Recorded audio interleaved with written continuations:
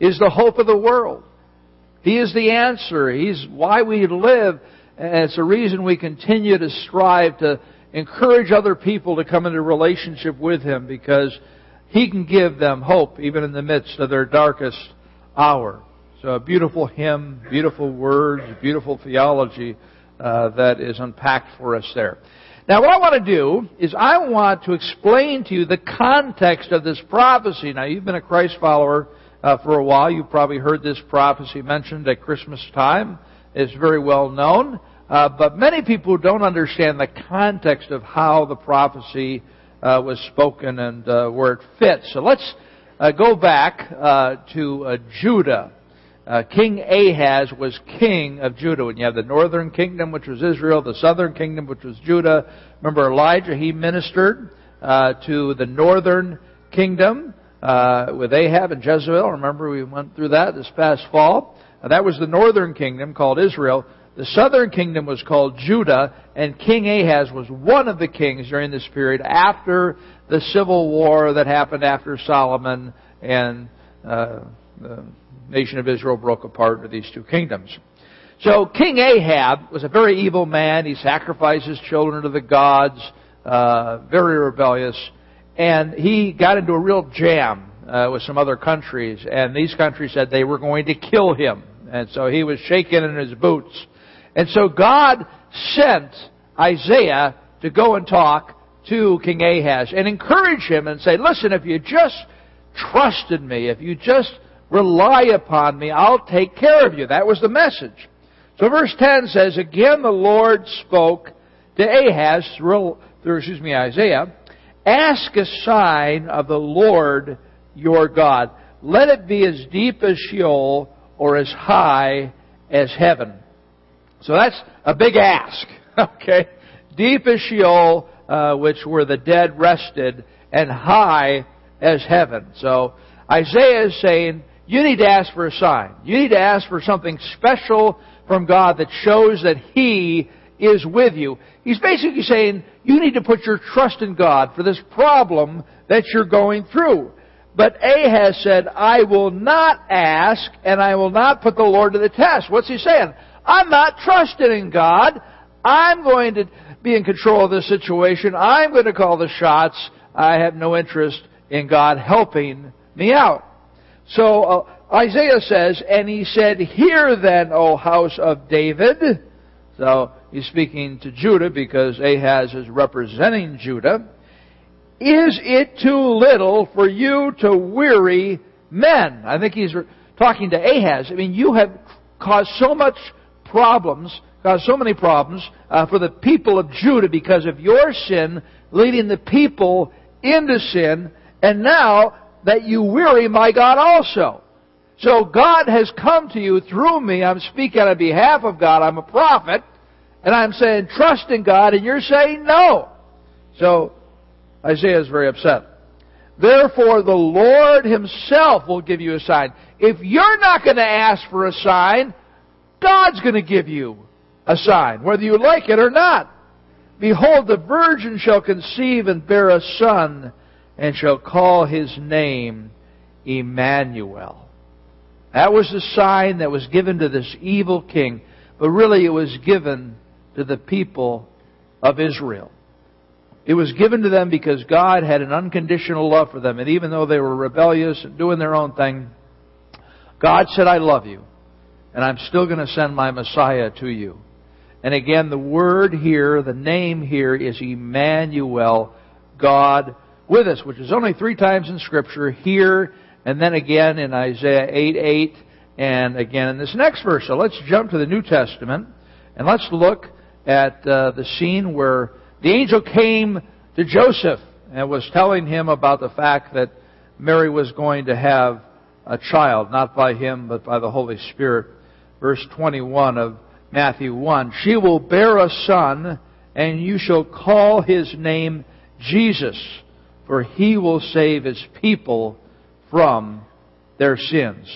All this took place to fulfill what the Lord had spoken by the prophet. Who's the prophet? Isaiah. Okay? Now again, Joseph, I'm sure, knew this passage. They knew their scriptures back in that day. And so when he mentions this, Joseph goes, oh yeah, okay, that's where that fits. Verse 23 quotes 1 Corinthians, not 1 Corinthians, but Isaiah 7:14. Behold, the virgin shall conceive and bear a son, and they shall call his name Emmanuel, which means God with us. 740 years before the angel appeared to Joseph, Isaiah prophesied that this child would come and his name would be Emmanuel. Now it's being repeated again. So you think about Emmanuel, God with us. What's in a name? Maybe recently or maybe a long time ago you went through the process of naming your child. How do you go about doing that? I have to admit I wasn't of much help to my wife. I did not serve her properly in this area. I did not want to talk about it. I just said, let's wait till it happens. I just didn't want to talk about it. I thought it might turn into a 9-month conversation. So I said, let's not talk about it. And so I'm sorry about that.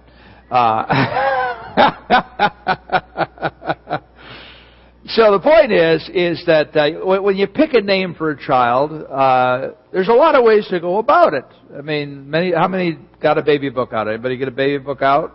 Yeah, of course. Yeah, you get a baby book out. I mean, this is a real important decision you're going to make here. And many people just go with popular names. As you study names throughout, let's say, American history, you'll see names that are very popular. And you also don't want to cause your child any unnecessary pain by naming them something that could be, not the best for them.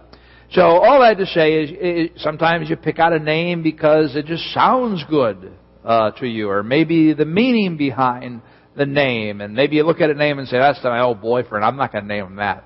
So, the emotional energy we have about different names, I'll never name my kid that, right? Because you knew somebody that you hate. Dislike, whatever. So you go through that whole process, all right? That's one way to approach it. Another way, some people take biblical names, which is fine, of course, as well. And in fact, I have a pastor friend who named his twins Obed and Axel. Those are biblical names, but I'm thinking, what's the deal with that? I mean, I looked the names up, and they're not significant in any way, but I don't know.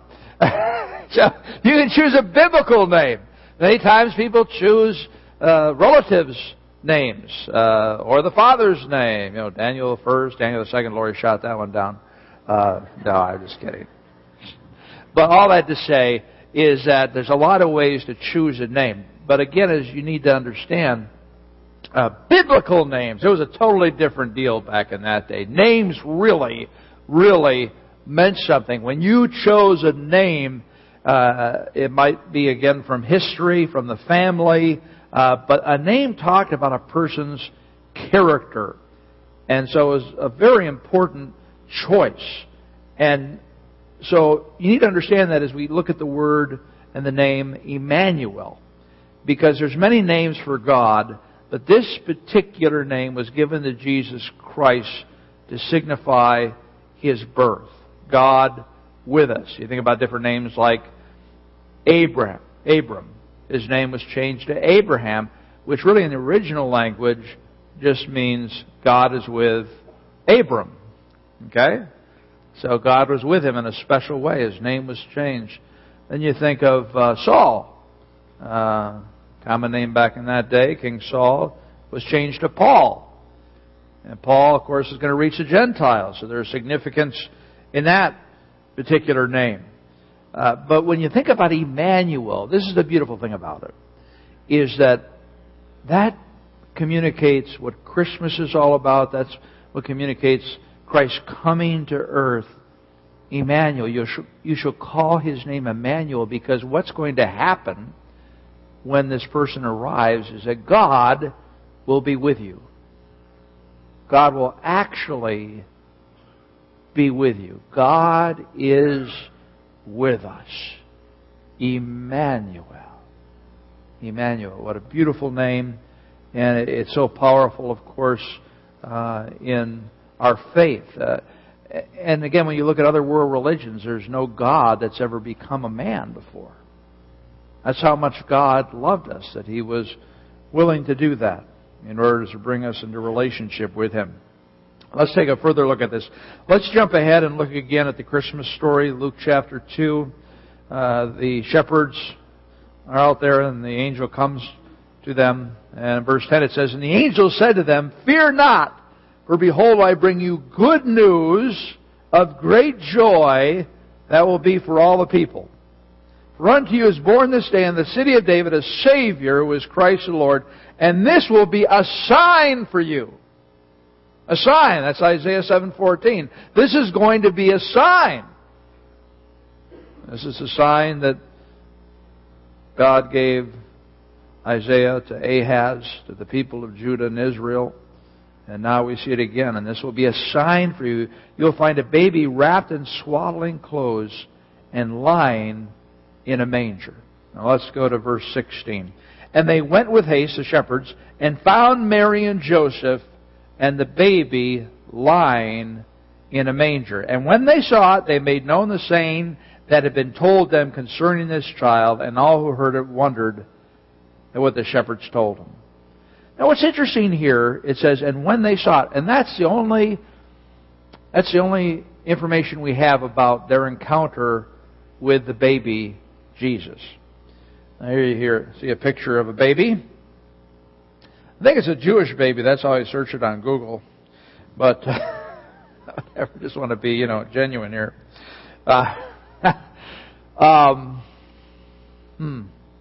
You think about the shepherds, and they had thought a lot about Messiah.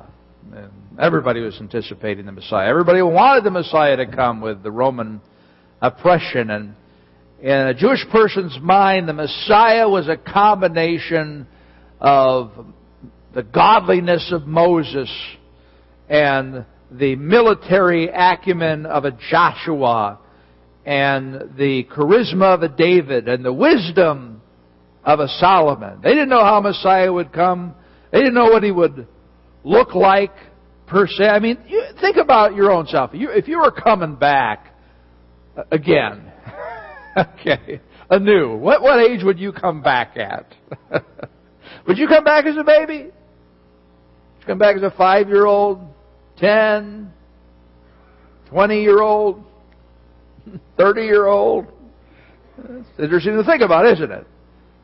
But Jesus came back as a baby. And this is the thing that really struck me as I reflected upon this. The last time that we have a clear expression of God's presence was what we talked about several weeks ago with Moses, when he was on Mount Sinai and God showed Himself. And God, again, is light. God the Father is just a light. There's no definition now. Jesus Christ has a glorified body that we'll be able to see.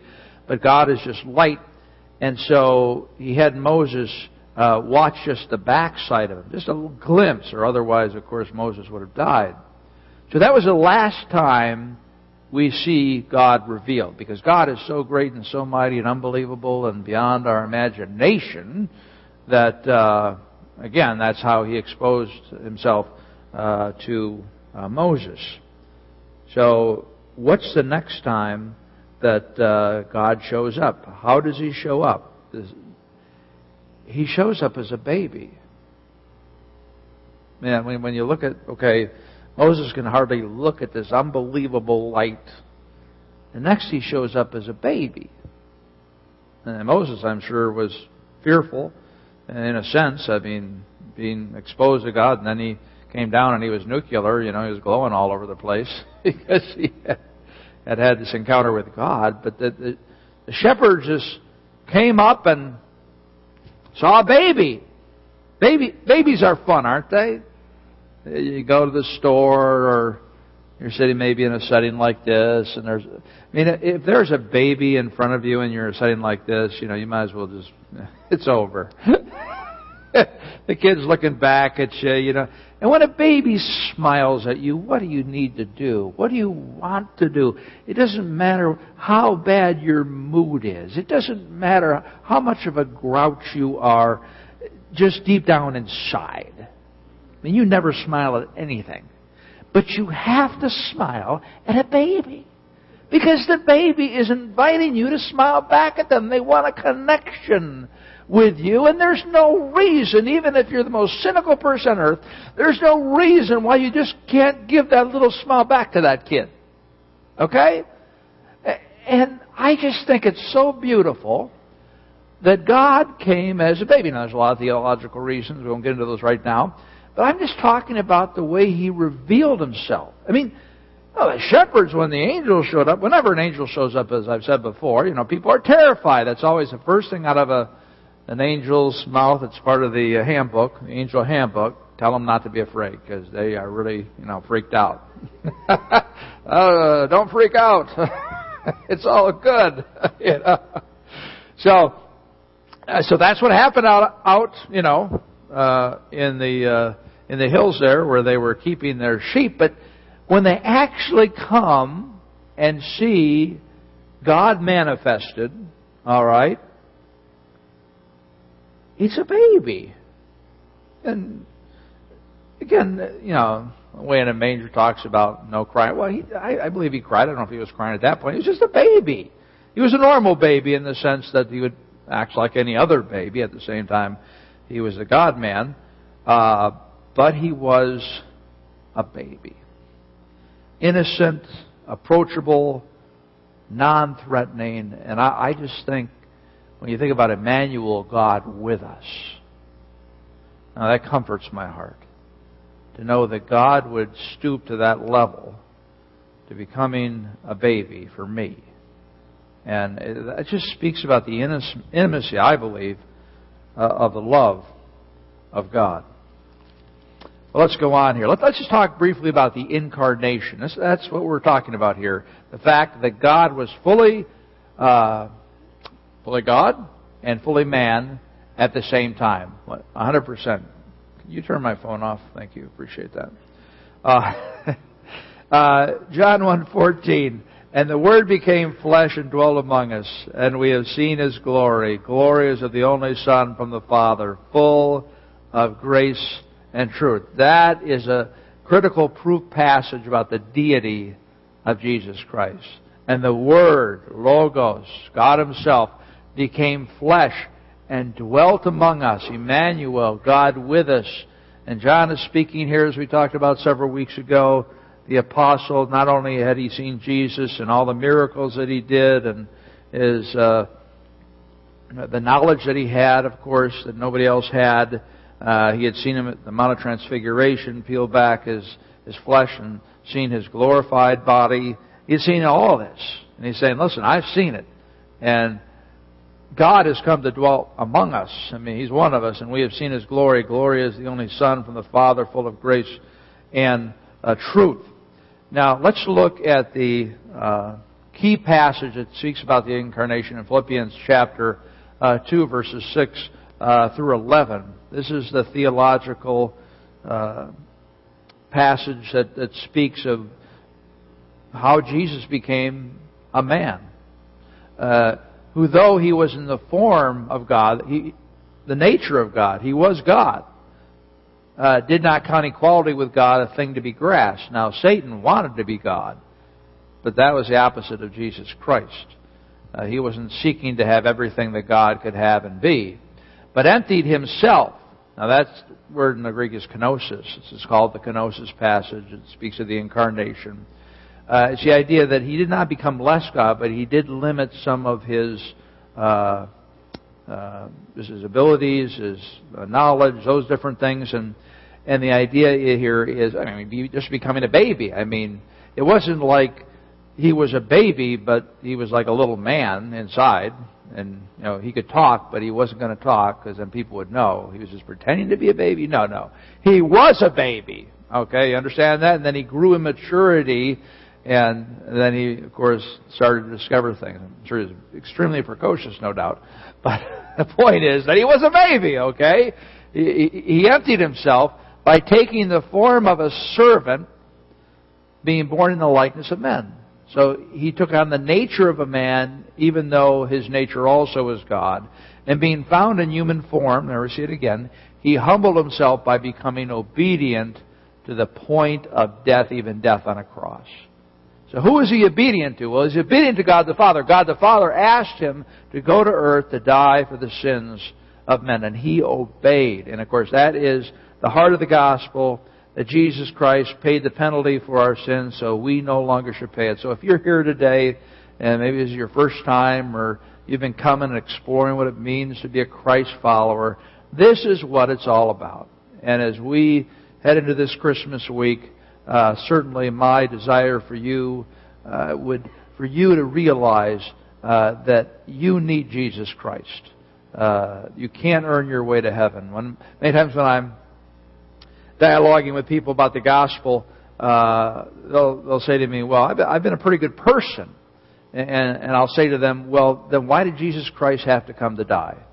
If you can earn your way to God by your performance, by your good deeds, whatever, why would Jesus Christ have to come to die? It doesn't make any sense to me. And so we dialogue about it a little more.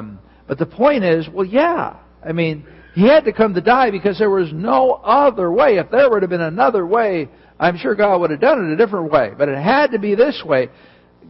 Jesus Christ had to be fully God and fully man to be a representative for man in order to pay the penalty for our sins. He had to live the perfect life, and then He had to give His life. That's what needed to theologically, the economy of God to happen for these sins to be forgiven. And that's what He did. And aren't we so grateful that He did? So again, I want to encourage you, if you haven't put your full trust in Jesus Christ and not your own efforts, to do that and become a Christ follower. Well, it goes on, and then after He ascended into heaven, then God exalted Him, put Him back in His rightful spot. Therefore God has highly exalted Him and bestowed on Him in the name that is above every name, so that the name of Jesus every knee should bow in heaven and on earth and under the earth, and every tongue confess that Jesus Christ is Lord, to the glory of God the Father. And someday that will happen. Everyone that you know, even the most godless person you know, is going to bow their knee to Jesus Christ in the future. And hopefully by that time they will have turned their heart, and you'll be praying for them and doing whatever you can to encourage them to seek after God. So that is an explanation of the incarnation and the idea of how God came to us in a new way. Now, we look back at Matthew 1:23. Behold, the virgin shall conceive and bear a son, and they shall call His name Emmanuel, which means God with us. God with us. But at the same time, He had a lot of other names. I mean, He was fully God's in that manger. And that's really what, it's hard for us to comprehend that. We look at Isaiah 9:6. All of us are familiar with this verse because it handles Messiah. For unto us a child is born, to us a son is given, and the government shall be upon his shoulder. He is the king. So there's the baby there. He was fully king at that time. He was fully sovereign at that time. And His name shall be called Wonderful Counselor, Wonderful Advocate, Mighty God, Powerful God, Everlasting Father, Prince of Peace. All those things were true of this little infant that had just been born. Beautiful thing to think about. Now, when I think about the incarnation, when I think about Emmanuel, when I think about God with us, there's two things that I reflect upon. The first thing, of course, is my salvation. This all had to happen in the way that it did in order that I might be brought into a relationship with the Father. So that's the first thing I rejoice over and celebrate about the Christmas season. The second thing, though, is something that is very meaningful, and that is that Jesus Christ became a man. He became like me. We read in Hebrews 4:15 and 16, for we do not have a high priest who is unable to sympathize with our weaknesses, but one who in every respect has been tempted as we are, yet without sin. Let us then with confidence draw near to the throne of grace that we may receive mercy and find grace to help us in time of need. So, I don't know. To think about the fact that you look around, the room here, and let's say, if Jesus Christ was born in this era, He would be sitting here. Okay? He would be one of us. But at the same time, He would be God. The fact that He walked this earth just, wow. That's amazing. And it's so meaningful because He experienced life like we do. Sometimes we forget that. He goes through everything we do except, of course, personal sin. He did not commit personal sin, didn't experience the consequences of personal sin. But at the same time, He was in a world that was cursed by God because of sin, and so He experienced a lot of pain in that way. So, Jesus got excited like we get excited. Jesus Christ got fatigued like we get fatigued. Jesus Christ got frustrated like we get frustrated. Jesus Christ was emotionally impacted by other people in a very negative way. They ridiculed Him, they criticized Him, and we'll never fully know until we get to heaven in terms of what that meant. There's a lot of mystery there, but you just think about the betrayal. Here He walks with Judas for 3 years, and Judas betrays Him. Do you think that Jesus said, "Yeah, I knew that was going to happen"? I don't think so. I think that was very, very painful for Him emotionally, to see somebody invested in and loved and turn against Him even though He knew it was going to happen. And of course, you think about all the things that happened before the crucifixion and during the crucifixion, all the physical pain and, again, emotional pain, spiritual pain that He went through being separated from God. And He's done life. He had to go to bed every night, you know that? He had an emotional tank. He had a physical energy tank. And it wasn't like, He was some robot here on earth, some, sci-fi guy, who didn't have to sleep. He was like us, okay? Yeah. He ate because He needed food for His body to work. He was like us. And when you really start to think about that, and that's what I encourage you to do as you move into this Christmas week, you say, wow, what an incredible gift I have. Because you see, when you fully understand that, when you're telling Him, when you're coming to Him with issues in your life and things like that, say, Lord, I know how you understand. And doesn't that transform everything about our relationship with Jesus, in the sense that He's done it, He's been here, He's lived this life? It's just not a God up there who theoretically understands our experiences, but He's actually experienced them.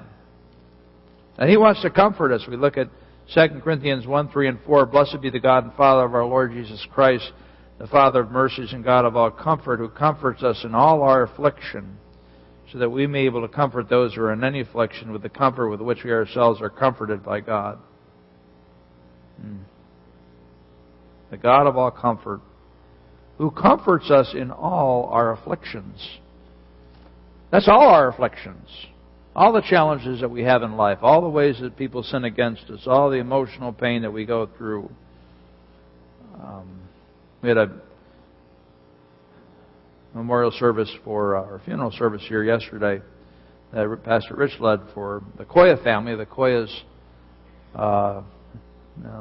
Matt Koya has attended for quite a while, and his mother more recently, but she lost her husband, Joe, who was in his 50s, and then earlier this year they lost their son Mitchell, who was in his 20s. So it's just she and Julie and Matt who are left. Whoa, talk about grief. But God is comforting them. We're doing what we can to comfort them. And Jesus Christ went through grief. He wept when he heard about Lazarus, even though he knew that it was going to happen. And he allowed it to happen, but he still wept, okay? That's how real he was. And so maybe this Christmas, the Christmas is a great magnifier. If things are good in your life, Christmas makes it feel like it's even better than it is. And if things are bad in your life, it makes it seem like things are worse than they really are. So we got a lot of emotions today in this room. Just because it's a season. And, I just want to encourage you to take that all to Jesus. Out of emotional pain, relational pain, physical pain. In fact, I would appreciate your prayers. My wife Lori had rotator cuff surgery, shoulder surgery back in late June. And she went through that, and now her shoulder is pretty good. And I'm having the same surgery this Friday on the other arm, because we like to do things together. We're a very close couple. And, it's one thing to know you're going through a surgery. It's another thing to have watched somebody else go through it and know it's coming. So I have some concerns. I'm not looking forward to it. And, a lot of questions I have in terms of what that experience is going to be like. But I appreciate your prayers. And in the next couple of weeks, Pastor Rich will be teaching, and Pastor Lou Petrie will be preaching. But I appreciate your prayers. And but all that to say is that I know God is going to be with me, no matter what happens, no matter what I experience, and God's going to be with me, and God's going to help me.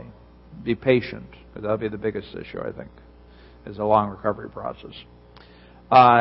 But just to know that God is going to be with me, that He's had a body before, and He knows what that's like. Especially in the crucifixion, the pain that you go through. It's going to be tough preaching because I only have one arm, and I'll have to, I have half of my gestures, so this arm's really going to get a workout. So it's the last time you'll see this in a while.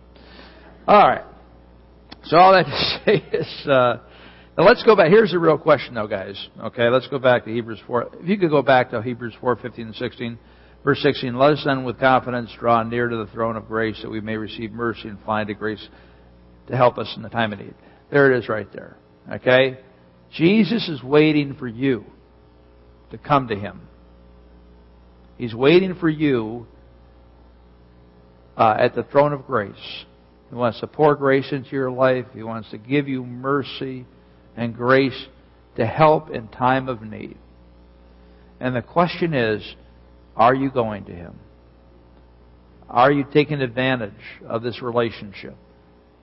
God is with you, but are you pursuing that? Is that real to you? Is it real to you up here in terms of understanding it? And is it real to you in a heart way? Now, our emotions come and go, and we go through spiritual dry times, and that's just the nature of life. But the point is that God wants to be with you. That's why Jesus came. That's why the Holy Spirit is within you right now. God is with you. But how aware of you are of that fact, and how much are you living that out from day to day? And if you're really going to walk with Jesus and abide in Him and depend upon Him, you've got to be just spending time with Him. Again, that's what I want to encourage you to do. Again, I put these biblical affirmations in your programs again as a reminder to, continue to go to those as reminders of who you are in Jesus. I would encourage you to take time over this next week, especially in the busyness, to draw away and just spend time with Jesus. Spend time journaling about just the things we've talked about today. How close you feel to Jesus, and pour out your heart to Jesus. Tell Him what's going on in your life. Talk to a Christian friend. And as you interact, Jesus is there. And many times, of course, when we talk about comfort, God many times delivers comfort through other people, because that's the way He designed it all. But the point is that we've got to take the time. I would encourage you to, I've been listening to carols with my iPod recently, and music is just a beautiful way to draw yourself into the the throne room of God. So I would encourage you to take whatever music, Christian music right now that's meaningful to you. If you don't, if you hear songs that you like that minister to you on Sunday mornings, well, go and buy them for 99 cents or whatever they're selling for on iTunes today. Get the name of the song, download on your phone or whatever, and listen to it and let it continue to minister to you throughout the week. Music is so powerful in terms of creating that connection with God and helping you to feel that He is there for you. God is with us. We're going to have our worship team come out at this time, and we're going to sing a song again. And that's my prayer for you, and that's my prayer for myself this week, that as we work through whatever issues we have in life, that we would come to His throne of grace, and that we would just pour ourselves out and say, Lord, I need You. Thank You for being here with me. No matter where you're at, He's going to be with you. And really, the important thing is just learning how to become more aware of that and having that on your mind. We look at these lyrics again, O come Emmanuel, and ransom captive Israel, that mourns in lonely exile here until the Son of God appear. And then when we're singing, rejoice, rejoice, I mean, really feel that in your heart. Rejoice that Jesus Christ came. Rejoice that He is your Savior if you've made that choice. So come to thee, O Israel. Well, the next verse, O come thou rod of Jesse, free thine own from Satan's tyranny, from depths of hell thy people save, and give them victory o'er the grave. I won't be singing this verse, but this is rejoicing over our salvation. And the next verse, O come thou day spring, come and cheer our spirits bind thine advent here, disperse the gloomy clouds of night, and death's dark shadow puts to flight. As you sing that verse, think about the hope that you have in Jesus Christ. Why don't you stand with us and let's worship the Lord with this beautiful carol.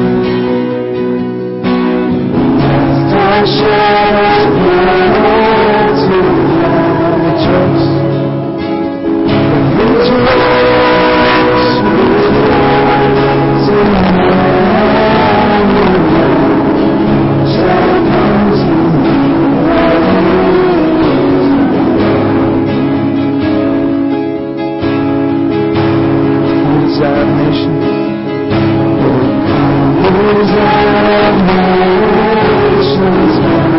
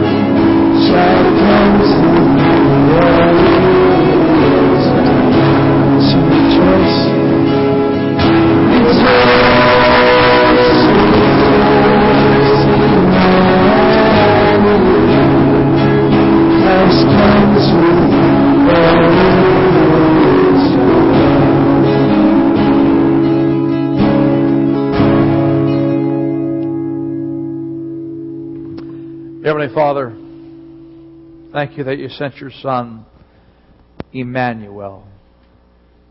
Thank you that you entered into our world in a new way. We rejoice over that, Lord, and give you all the glory. In Christ's name, amen.